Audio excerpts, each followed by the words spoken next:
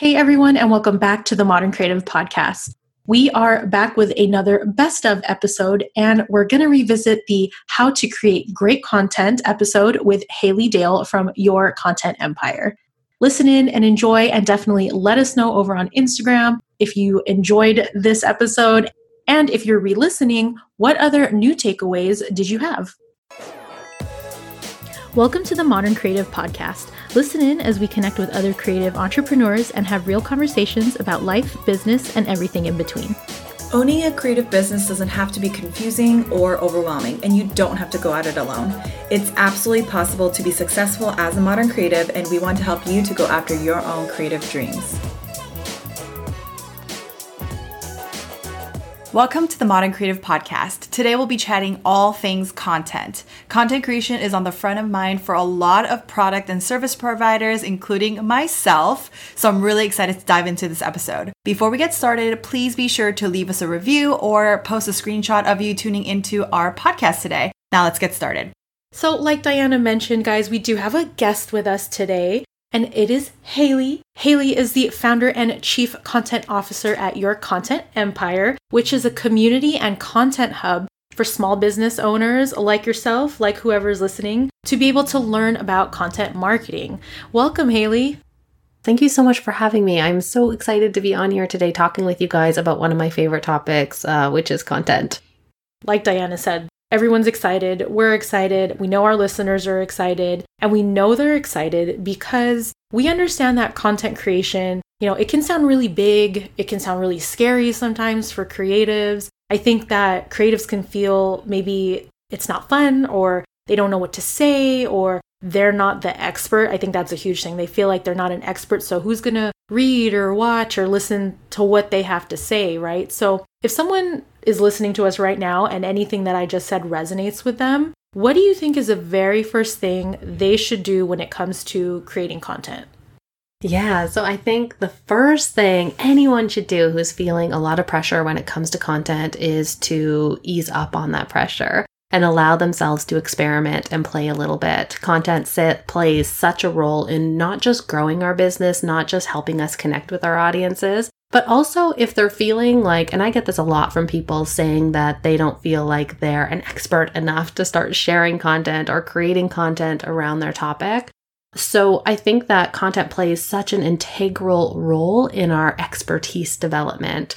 And even if we're not so much of the expert when we start, there is some power in inviting people to come along and learn with us and creating and documenting our journey in doing that. So I think the more that you can ease off the pressure of needing to have all the answers, needing to have everything perfect, and needing to be so much of an expert, if you can step into that role of I'm just going to share what I know, I'm just going to share my journey, and make it about who you're serving, right? So if you can just simply answer questions and be of service with your content, that's all you need to do. That's all you need to show up and do. There's no need to get it right or do it perfect. Nobody is doing it perfect. I love that you mentioned, okay, you're feeling like you're not an expert, but how do you become an expert? And it's actually by creating content. So It all starts right there. So where are some places where someone that is just starting with, publishing content out there on whatever medium, like where can they brainstorm some things? Where can they get ideas? How will they know that what they create will resonate with their audience?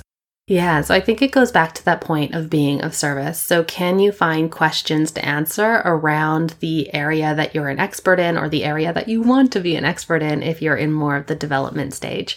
So I think it's a matter of talking to people, getting on coffee chats with people, joining Facebook groups, having conversations and answering as many questions as you can. And then if you find yourself answering questions that are being asked a lot, that is the perfect hint to you that that is something to create a post around or create something a little bit of a meatier content than maybe just your answer. I think if you are a beginner in content, one of the best tools that you can do for yourself and just starting to set yourself up for success when it comes to content and having these conversations is to set up a bit of a content bank. So mine is in Trello, where it is like anytime I'm creating a piece of content, anytime I have my blog posts in there, I have videos that I've done, I have newsletters, but beyond that, if I find myself answering a question in a Facebook group with a bit of a meatier answer, I will save that as well, because you will find so many opportunities to take that little seed, take that response that you gave to someone on Instagram or in a Facebook group and turn it into something bigger without needing to start from scratch. I wish I had done that when I first started out in this business 5 years ago with that, because I'm sure I lost a lot of gems. So I love the idea of a content bank because it just allows you to pull, right? And you can just keep adding to things and you don't ever have to use it, but at least it's there, might spark an idea like, I don't know, months from now even, right? And it's there. Sometimes I do that when I know like a holiday is coming up, but it's not necessarily applicable right now. I'm sorry, that's my dog, Riley. That's cool. We're not editing that out. Hi, Riley. But yeah, I actually have a notes section in my phone that I write all of my ideas on. So smart. Yeah, track that inspiration because it sucks when you lose it, right? So you mentioned Trello, and I'm going to geek. I love systems and I love platforms like this and whatnot. So can you take us a little bit through your process of adding to your content bank in Trello before we dive more into like strategy?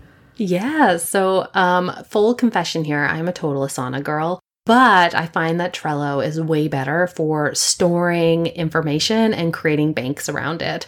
So we use it for things like swipe copy and opt-in pages and Facebook ad copy that we find. But one of the other tools that we use it for storing information is our content bank. So anytime we create a new piece of content, we just basically have a row. Is that what they call it? Like the column for the different types of content. So we have blog posts, videos, freebies. I have it open here.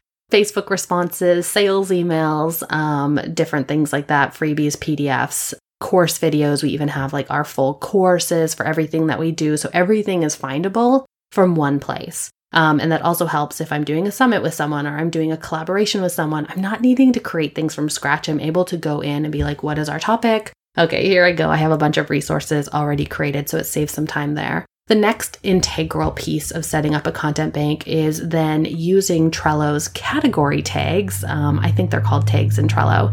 And just putting your categories there so you can find things, right? So for me, I have content strategy, content systems, content inspiration, offers, sales funnels, launches. And so in addition to making sure that the card is in the right column for the type of content it is, also assigning a tag to it so that if I need to find something on sales funnels, I'm able to filter that and find every piece of content, regardless of what format it is, around that. And it used to be something where I would add to it every day. Now I'm fortunate to have a team helping me. And so Leanne will go in and she will add everything once a month to our content bank to make sure it stays up to date. Ooh, I like that. I'm geeking out over that. I wanted to ask you what your thoughts were on, let's say that someone is just starting, right? Someone that's listening, they want to start a blog or YouTube, whatever their platform is. Mm-hmm. Should they just stick to one platform and for how long? Or, from the beginning, should you be repurposing your content across different platforms if you're just starting to produce consistent content? Yeah, I think, when you introduce this topic of content, it is so overwhelming. It is so big. It can mean anything, right? So when you are first starting out, I think that there's a couple of really key pieces. Number one is figuring out what your MVO is. So what is your minimum viable output? So not trying to be everywhere, not trying to be on all the platforms, not trying to get all fancy with repurposing, although there's huge potential there. Just start as simple as you can. And once you're able to maintain that, then you can add on other things. So I'm a huge fan of, I call it the ease framework. And this is for anyone who is either just starting out with content or anyone who finds they're overwhelmed with content and needs to kind of reset every now and then.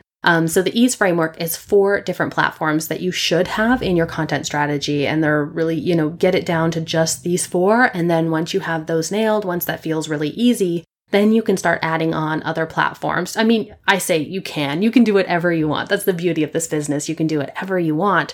But if you're finding yourself overwhelmed, this might be one path to take. So basically you want one platform for educating people. So this is usually your blog. So even if you're doing, it doesn't necessarily have to be a written blog, but it can be. It can be a video, it can be a podcast like this one, but whatever you're using to educate people, and hopefully that is hosted on your own website. So you're driving people to your website, giving them a reason to come back and hopefully mosey on over to that Work With Me page or to your shop page. Then you want to make sure that you have a platform for attracting new people. So how are you getting in front of a new audience? So this can be anything from Pinterest to Facebook ads. It could be doing guesting, like podcast interviews or summits, stuff like that. But how are you getting your stuff and your content in front of people who don't already know about you? How are you attracting a new audience? Then we have the sell platform. So how are you selling to people who are already in your community and in your vicinity, right? So this could be your shop page. This could be retargeting ads. This can be, for most of my clients and what I teach in my course and in, my agency side of things is sales funnels, because I find that email is the number one highest converting sales mechanism for me, but it can be anything, right? So a sell platform. And then an engage platform. So where are you having those conversations? Where are you actually engaging with people? It's not necessarily a traffic driver, but it's a way for you to start, as we talk, getting inspired and answering those questions and figuring out what those questions that people are asking, right? So that could be Instagram. I see it be Facebook groups for some people. So just making sure you have all those 4 bases covered, but starting really small. And that's not necessarily advice just for new people starting out with content, but also anyone who needs a reset and is feeling a little bit overwhelmed. Oh my God, I love that. I just took notes and I love a good acronym. So I love that it's the EASE framework. And you guys, anything that Hailey mentions, like she just mentioned her course, we're going to link that in the show notes. So definitely check it out. That was mind-blowing. So simple and so good at the same time. I feel like when you were talking about this, I feel like a lot of our listeners might be listening and be like, oh my gosh, I do all of those 4 things under one platform, for example, Instagram. Mm-hmm. What are your thoughts about that? Yeah, it can totally work, but starting simpler is always better. So if you find that you are, just make sure that it's being effective for all of those things. Is it a great way to educate people? Is it a great way to attract, to sell, and engage? And then the only piece that you might want to really separate out there is the educate piece. So like I mentioned, there's definitely a reason, algorithms seem like they're changing every single week, or Instagram and Facebook are down, right? So there is a huge advantage to making sure you are starting to build up your traffic on your own website. Right. So the educate piece is a great one to have through a blog, whether you're embedding a YouTube video, whether you're creating a blog post around your podcast episode like you ladies do, or it's a written blog. So the educate piece is the one piece where if you are doing them under all 4 of these under one platform, I might encourage you to start stepping outside of that and starting to get some traffic back to your own website instead of driving everything to Instagram. Yes, I 100% agree. It's crazy to me because I actually know a ton of small businesses or creative businesses that only have an Instagram. Like they don't have a website, they don't have a newsletter. And I think it's because maybe they're doing it on the side and, everybody comes from a different place. But I agree with you when you are able to, and as quickly as possible, to transitioning out and not having all your eggs in one basket. I completely agree with you, Hailey. Okay, so when it comes to idea aspect and like the content creation aspect, I know you mentioned the EASE framework and the 4 different types. So would you recommend like writing those down in separate pieces of paper and writing out like ideas for each different thing, or just like brain dump and then like organizing it from there? Like what are your recommendations? Yeah, so I actually kind of do the same thing as you, Diana. I have it's not a note in my phone, but it is a Google Doc called my writing doc, writing ideas. And I just kind of track ideas as I go and I add to them. And whenever I have to create a new topic or a new piece of content, I'm able to go back to that writing ideas document and not start from scratch, right? I think the worst thing is when you are sitting in front of a blank page with a cursor and you can't come up with anything. So I think really making a habit to track and keep that inspiration somewhere that it's easily findable and usable so that you're not having to start from scratch. So as much as you can leave breadcrumbs for yourself, you'll be all the better for it. Ooh, I really like that. So speaking of not starting from scratch, do you have like kind of like the idea of like a canned response in an email? Do you have like a template for yourself when you're writing content, especially if you're in I don't know if you ever get writer's block or creative blocks. It sounds like you're like full of content all the time, but if you are in that place, like how do you make it easier for yourself? I teach a batching method and I think you can even use it bespoke, but one of the tools that we use is kind of a blog post outliner. And so I think that as much as you can start with your outline and frame all of your subheaders as questions. So I will write a blog post in like 20 minutes now, right? So I have the main topic. then I break it down, like, what does this post have to achieve, or what does this post have to answer in order to, answer that main question up top?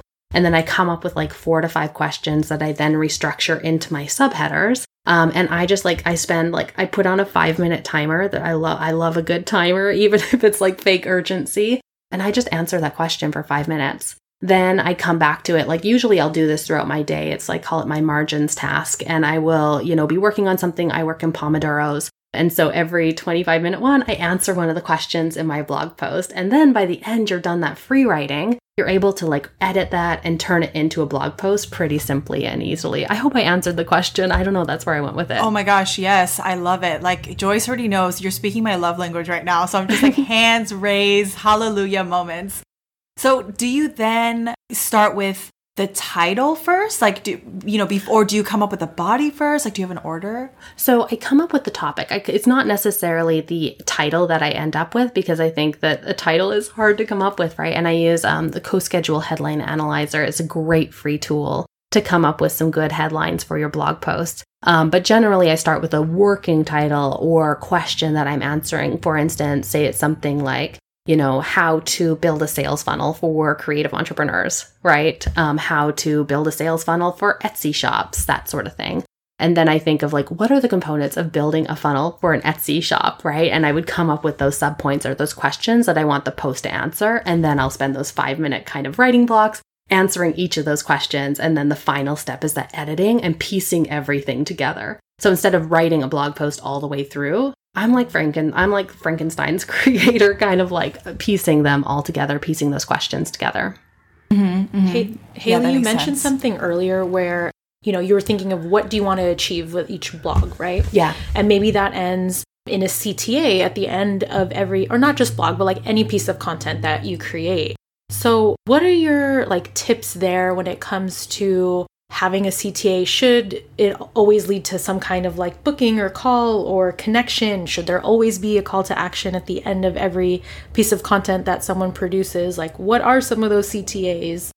Yeah, I think it depends, like going back to the ease framework as well as the platform that you're using. The CTA that you should be using will naturally lend itself, right? If you are, on your Engage platform, your CTA might be answer a question, right? Because if engagement is the name of the game on that platform, you want to start conversations and you want to start having people engage back with you and creating that two-way conversation. Now, if it's sell, that also becomes really obvious too, right? Where you're driving people to your offer or your product. Attract could be, come over to my website and get on my email list. Here's my great freebie. Educate as well, especially if you're using something like Pinterest or Facebook to promote and drive traffic to your blog posts. It probably would be a free opt-in or something to get them on your email list, depending on what that sell platform is. So all of them work together, but the CTAs that naturally fit each of the platforms in that ease framework, they'll become fairly obvious to you when you think of like Engage. I want people to answer back to me. So I think if you do a bit of brainstorming around those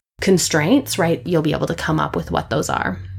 Should now CTAs I just want to make a list of all the ways that people can engage in CTAs and whatnot. Yeah. What do you say, Diana? Yeah, I was going to say, do CTAs, like, should they all point to each other, all the different platforms? Like, what are your thoughts about that? Not necessarily, right? So for instance, even if your sell platform, you're driving people to a sales page, right? It won't always be the same thing. It depends on what the offer is. It depends on where your point of sale there is. It depends on where your point of opt-in is, right? That won't necessarily be your Attract platform or your Educate platform. It might be an opt-in page. Okay. Yeah, that makes perfect sense. Okay, so I do want to go into, I guess, the monetary side of creating content. And I actually have 2 questions that I want to ask you, and they're both opposing questions. So I guess I'll ask both to you, and then you can answer whichever one you want to answer first. Good. But the first question is, does a piece of content have to lead to sales? And then the second question, the opposite question, is, how can a piece of content lead to sales? Because I feel like we probably have an audience that has probably feel both ways. I mean, I definitely do too. So I wanted to hear your thoughts about that. Yeah. So that's a great question. And I get it a lot as somebody who builds sales funnels for people, as well as teaches people how to create sales funnels. So I think that it depends on the customer journey that you're creating and being really intentional about that. And it's not always a matter of like if you come across me 30 seconds ago, I'm not necessarily going to be like, buy my course, right? So making sure that you are nurturing people where they're at in that customer journey with you. Not every piece of content needs to lead to a sale is basically the very long answer of answering that one. And then the second piece is how does a piece of content lead to a sale? So I'm a big believer in serving first and asking later, a little bit of the Gary Vaynerchuk jab, jab, hook, right? The give, give, ask. So I think if you can create a journey, like I mentioned, go back to that, make sure that you're solving a problem where your free content maybe helps them. So your blog post might help them go from A to B. Your opt-in might help them go from B to C in that journey. And then your paid offers is like C to D to E to F, right? So I think just making sure you're intentional about the journey, making sure that your offer is the natural next step. I'm a big believer in having some kind of freebie, getting them on my email list, nurturing them with my content, showing that I am really the person to help solve their problems when it comes to sales funnels, when it comes to automating and creating replicatable sales systems. Then I go into the sales emails piece of it. But it really depends on what your business is and what your offer is. Everyone's customer journey and that sales journey is going to look a little bit different. Yeah, that's a really good answer. I love how you mentioned the Gary V, like jab, jab. What was it? You said jab, jab, hook. Yeah. Oh, yeah, hook. Yes. Oh, that's good. That's a good one. It's a book. We will link it in the show notes. Perfect. Yeah.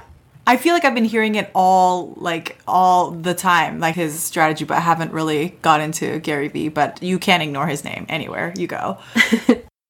I want to also do like a flip side because this is kind of like my personal struggle. And I don't want to like take up too much time on that. But if someone doesn't have like an end goal, do you think it's still okay to create content if you are passionate about it? Yeah. Or do you think that I should stop creating content and then come up with my bigger vision first? Like, what are your thoughts? Not at all. I think there are two types of content creators out there, right? There are bloggers who create content for content's sake, and their whole end goal is to build their audience as big as they can. They might do affiliate offers, they might do something down the road, but they don't necessarily have a business, right? They don't necessarily have an offer that they're driving people towards. Versus if you are a business owner using content in order to build your business or build your creative practice, where you do have an end goal, it's always product and offer first. That's really good. Can someone be both? I think so. Well, do you have an offer that you lead people towards? Yes, I do. So I have two separate ones. So I have an offer that I sell to my clients, but then the content that I want to create, and then I have been creating, is for people more like me. But I don't have anything to sell them. So I was wondering kind of like how, if I can do both. You can totally do both, but you might separate it out, right? That might be more of the blog and more of the education piece of things. But you would want a suite of content specifically for the customers that you are growing and attracting your audience in order to convert people into. So I think that you can have both, but I would question whether they should be separate or not. Okay. Yeah, that's really good. Yeah, definitely lots to think about. I love that, like segmenting your list or having different buckets for different audiences. Totally.